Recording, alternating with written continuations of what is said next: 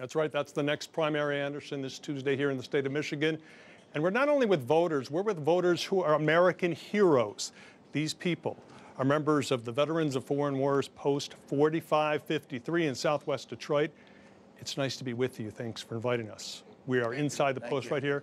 We have 2 Republicans, 2 Democrats. This gentleman and the 5 in the back, independents. We're going to ask you all, because you all can vote, Democratic and Republican primary on Tuesday here. First of all, our 2 Republicans. This is Rich and Colleen. You saw Donald Trump won tonight. Do you think it's time for Nikki Haley to call it quits? Yeah. Why do you think so? She said she got almost 40% of the vote. That's 4 out of 10 South Carolinians who won it. That's going to be a tough road, tough way to climb. What do you think, Colleen? I don't think that she has enough momentum to unify the Republican Party behind her. Donald Trump is in legal trouble right now. He's in peril. Could be a convicted felon in the next few months. Mm-hmm. Could that possibly change your minds about voting for him in the general election once that comes? Not at this time. No. Not at all? No. Doesn't faze you? No. Okay, think you might be too old? Just a number. Just a number. How old are you, if you don't mind me asking? 77. 77, okay. Young 77, right? No. Okay. And I'm not going to ask your age. Don't worry about it. Gentlemen, the 2 Democrats. I want to ask you, you both told me that you are ready to vote for Joe Biden on Tuesday. Yeah. Same kind of question to them. Do you think that Joe Biden might be too old for this job? No. Why not? Well, for one thing, I remember when at the end of Obama's term, they wanted him to run for president then, and he turned it down because of the way that the country treated the Obamas. He didn't want the job. Okay. He only decided to take the job once he found out, Trump was going to be president. So you don't think he's too old for the job? No, he's not too old. What about you? I think he's a little too old. But Biden is old. Trump is old. 4 years younger.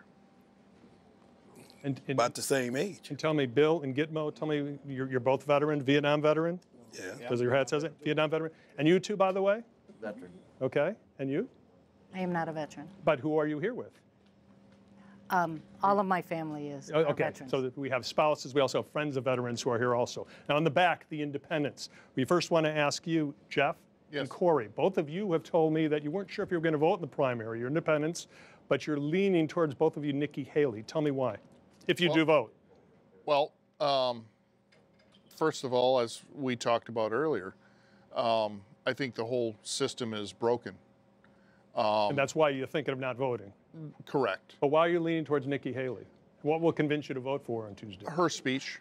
Just now, her speech? Just now, her speech. Why, you were impressed with the speech? I was.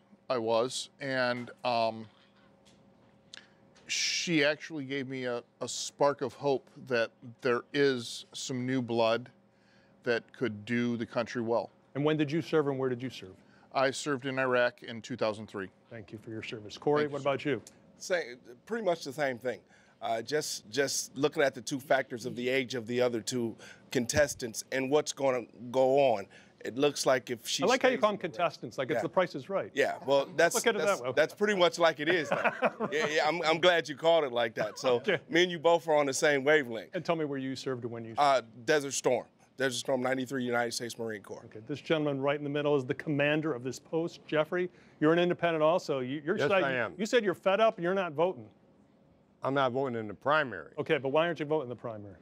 You could vote Democratic primary, Republican primary. Why? Why waste my time? Why is it wasting your time, though?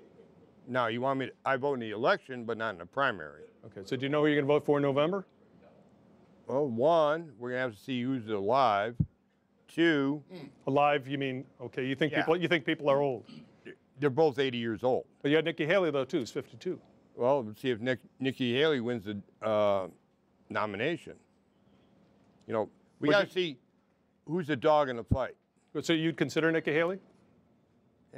I don't really follow politics. Tell me where you served.